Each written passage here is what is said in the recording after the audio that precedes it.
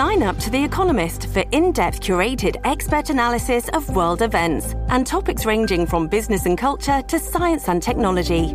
You'll get the weekly digital edition, online-only articles, curated newsletters on politics, the markets, science, culture and China, and full access to The Economist Podcast Plus. The Economist is independent journalism for independent thinking.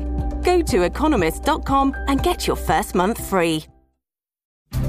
Struggle to control the deadly epidemic, and now more countries are taking. More than 500 Americans have been airlifted from Wuhan, but time may be running out for U.S. citizens. Breaking overnight, U.S. stocks look set for a sharply lower open amid growing fears over. This is your coronavirus update. Here is your morning update, brought to you by Life Change Tea. GetTheTea.com. That's GetTheTea.com. Total confirmed cases globally, 89,842 cases of the coronavirus. Total new cases in the last 24 hours, 1,454. Total new deaths in the past 24 hours, 60 worldwide. Total recoveries from coronavirus, 45,636 cases. China reported 202 new cases today, 42 deaths from the last 24 hours. South Korea reported 599 new cases today. Over 4,000 people in South Korea have contracted coronavirus, 5 new deaths in the last 24 hours. Italy saw 3 new cases today, no deaths. Iran reported 523 new cases today, 12 deaths, including someone from the government leadership who worked closely with Iran's supreme leader. Schools closed today, starting throughout Japan for the next month to assist in containing the spread of the coronavirus there. Japan reported 18 new cases in the past 24 hours, no deaths. Germany saw 20 new cases today, 150 cases total, no deaths. France, despite new restrictions on travel, saw no new cases today, 130 cases confirmed in France, no deaths so far. Spain with 36 new cases today, also reporting no deaths.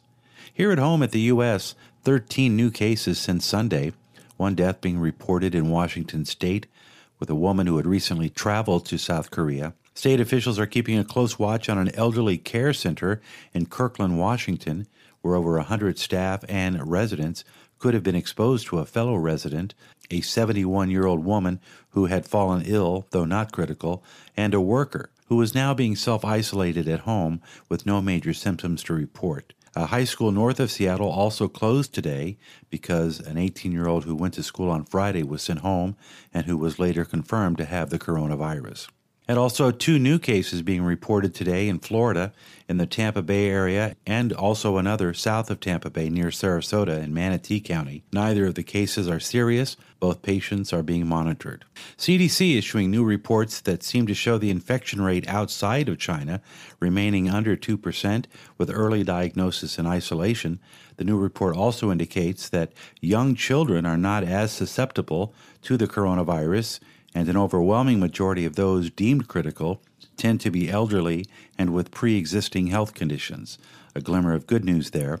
The U.S. Food and Drug Administration has introduced a new policy which would allow specific laboratories to develop and use their own validated COVID-19 screening tests before receiving authorization from the agency, in a bid to accelerate testing capacity in the United States. The move was announced by the FDA on February 29th as 3 of 4 new confirmed coronavirus cases on the West Coast indicate community spread of the virus across the United States is occurring. For the latest on statistics and breaking news, join us on our website at candidlyspeaking.net.